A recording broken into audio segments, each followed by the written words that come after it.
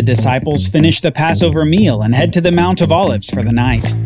But flames illuminate the darkness, bringing nothing but betrayal.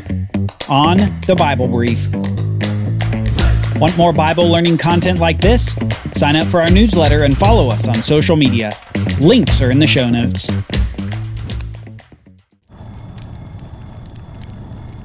The fire crackled as Simon Peter continued to watch and listen, his heart pounding like an ominous drum. He was exhausted and breathless, just trying to make sense of the whirlwind of events that had just transpired.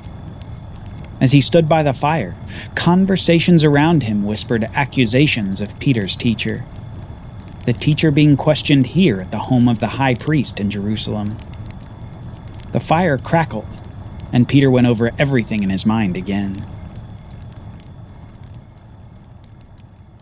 After Jesus had finished speaking to the disciples at the Passover meal in the upper room, they had left that location to go outside of Jerusalem.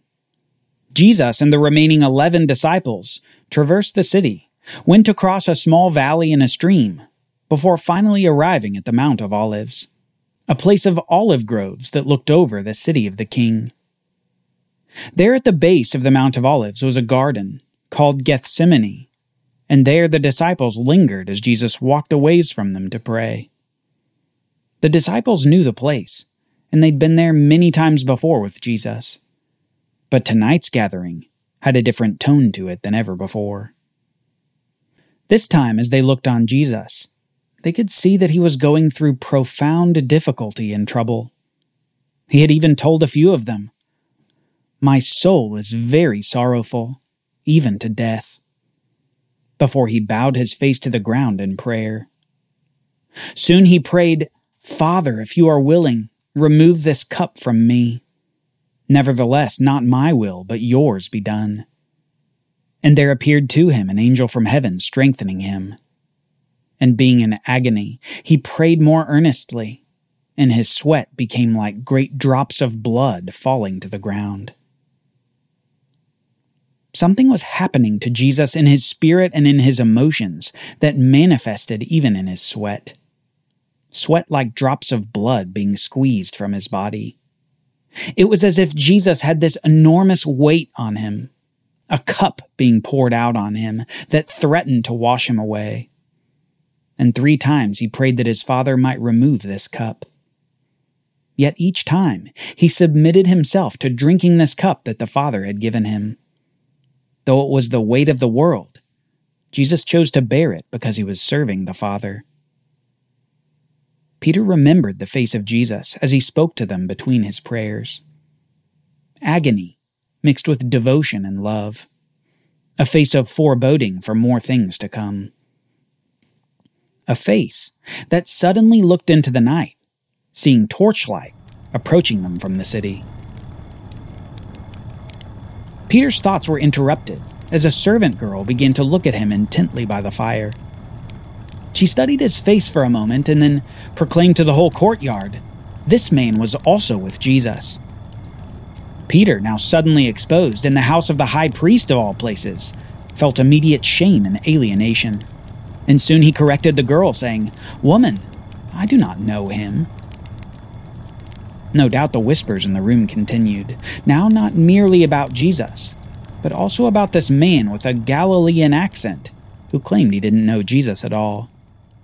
Surely some wondered why this man was even at the house in the middle of the night. Surely some more began to study the face of Peter as the fire continued crackling. Peter, however, soon returned to his thoughts. The flames of the crowd approached the Garden of Gethsemane, and the disciples immediately recognized the man who was leading them. Judas Iscariot had come, and he'd come with soldiers and an armed crowd. The torchlight flashed across the swords, and these stern faces were coming to Gethsemane for an unknown purpose. But Jesus said this, "See, the hour is at hand, and the Son of Man is betrayed into the hands of sinners. Rise, let us be going. See, my betrayer is at hand." Now the betrayer had given the soldiers a sign, saying, "The one I will kiss is the man. Seize him." And he came up to Jesus and at once said, "Greetings, Rabbi," and he kissed him. And Jesus said to him, "Would you betray the Son of Man with a kiss? Friend, do what you came to do." Then they came up and laid hands on Jesus and seized him. Then Simon Peter, having a sword, drew it and struck the high priest's servant and cut off his right ear. But Jesus said to Peter, "No more of this. Put your sword into its sheath. Shall I not drink the cup that my Father has given me?" And Jesus touched the servant's ear and healed him. Peter remembered how he felt in that moment, a moment of aggression as he defended his teacher and Messiah, only to be followed by a rebuke from Jesus. Peter knew that the band of armed men had nothing on Jesus, and he knew that this betrayer, Judas, had sold out his rabbi. Though anger boiled as Peter came to the defense of Jesus, his teacher responded to the situation with a reserved calmness, as if he knew exactly how this would all turn out. Peter struggled to understand. Then Jesus said to the chief priests and officers of the temple and elders who had come out against him, "Have you come out as against a robber with swords and clubs? When I was with you day after day in the temple, you did not lay hands on me. But this is your hour and the power of darkness. Let the scriptures be fulfilled." And the disciples all left him and fled. So the band of soldiers and their captain and the officers of the Jews arrested Jesus and bound him. And those who had seized Jesus led him to Caiaphas the high priest, where the scribes and the elders had gathered. And Peter was following him at a distance, as far as the courtyard of the high priest, and going inside, he sat with the guards. Peter continued to mull on these events in his mind, hoping that somehow he might put together what was happening. Why is Jesus so calm? Why did Judas betray Jesus? Why wouldn't Jesus fight back? Then Peter noticed the faces around the fire were looking at him again. Faces with accusation that soon turned into words questioning the identity of Peter. They said to him, "You also are not one of his disciples, are you?" He denied it and said, "I am not." Peter didn't know what was happening, but association with Jesus certainly wasn't safe at the moment. And Peter clung to his anonymity as a shield from further accusation. Accusation like what was now being thrown at Jesus by witnesses the priests had called against him. Peter was able to catch glimpses at his teacher, and he could tell that the teacher had been beaten badly while he was in custody. Despite no verdict, guilt was assumed. This trial was merely a formality. Now, while Jesus was waiting in custody, the chief priests and the whole council were seeking testimony against him to put him to death. But they found none.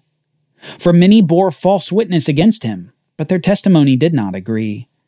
And some stood up and bore false witness against Jesus, saying, "We heard him say, 'I will destroy this temple that is made with hands, and in 3 days I will build another not made with hands.'"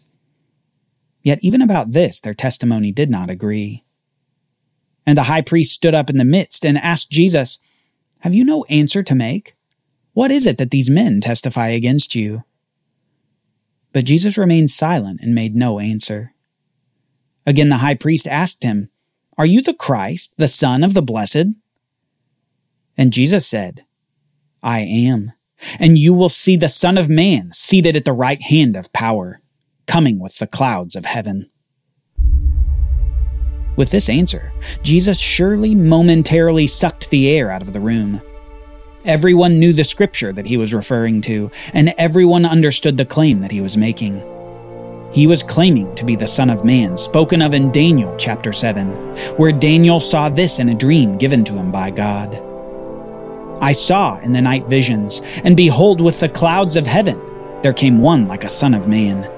And he came to the Ancient of Days and was presented before him. And to him was given dominion and glory and a kingdom, that all peoples, nations, and languages should serve him. His dominion is an everlasting dominion, which shall not pass away, and his kingdom one that shall not be destroyed." Jesus was claiming to be the Son of Man, who would rule over all nations of the world in a kingdom that would never be destroyed. He was claiming to be the Son of God and the Messiah. And though his words were true, the priests were blind to its veracity.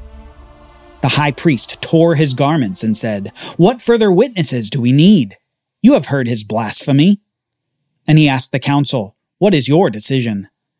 And they all condemned Jesus as deserving death. Meanwhile, in the courtyard, within eyesight, Peter was getting unwanted attention again.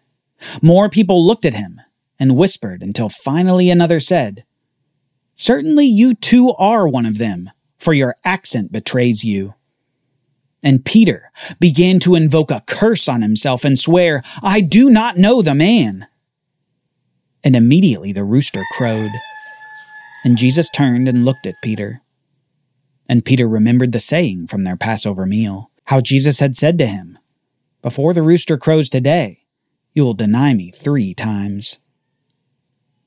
At that meal, Peter had said he would die for Jesus. At Gethsemane, he wielded a sword to protect his master. But here in the courtyard, he had denied his Savior. Not once, not twice, but 3 times. Guilt and sorrow immediately flooded his heart, and he went out of the courtyard and broke down and wept. Peter's loyalty had given way to cowardice. But there was another watching at the house of the priest, the one who had led this band of soldiers to seize Jesus. He watched as his former teacher was condemned, and those 30 pieces of silver in his pocket suddenly felt like lead weights. Regret took over inside of Judas, and he immediately went to the chief priests and elders saying, "I have sinned by betraying innocent blood." They said, "What is that to us? See to it yourself." And throwing down the pieces of silver into the temple, Judas departed, and he went and hanged himself. The rapid developments of the night were speeding toward a cataclysmic conclusion that none could have seen the prior day. None, perhaps, outside of the king and his enemy. Jesus knew what was about to occur, and in his speech and actions, he was preparing he and his disciples for this sorrowful event. The enemy, Satan, also saw what was coming, as he was using his influence and temptations in the city to further the end that he had sought from the beginning. He'd used silver coins on Judas, pride and envy on the Jewish leaders, and aggression on those soldiers that beat Jesus. The domain of darkness was beginning its full assault on the light of the world. Soon, the sun would rise in the city of the king, and with the light of day would come further darkness. Today was Coronation Day, and Jesus had a crown of thorns waiting for him.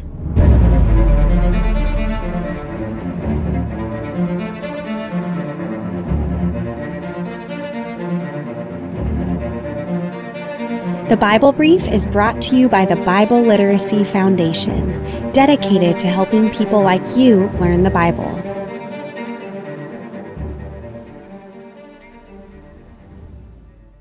Copyright Bible Literacy Foundation 2023.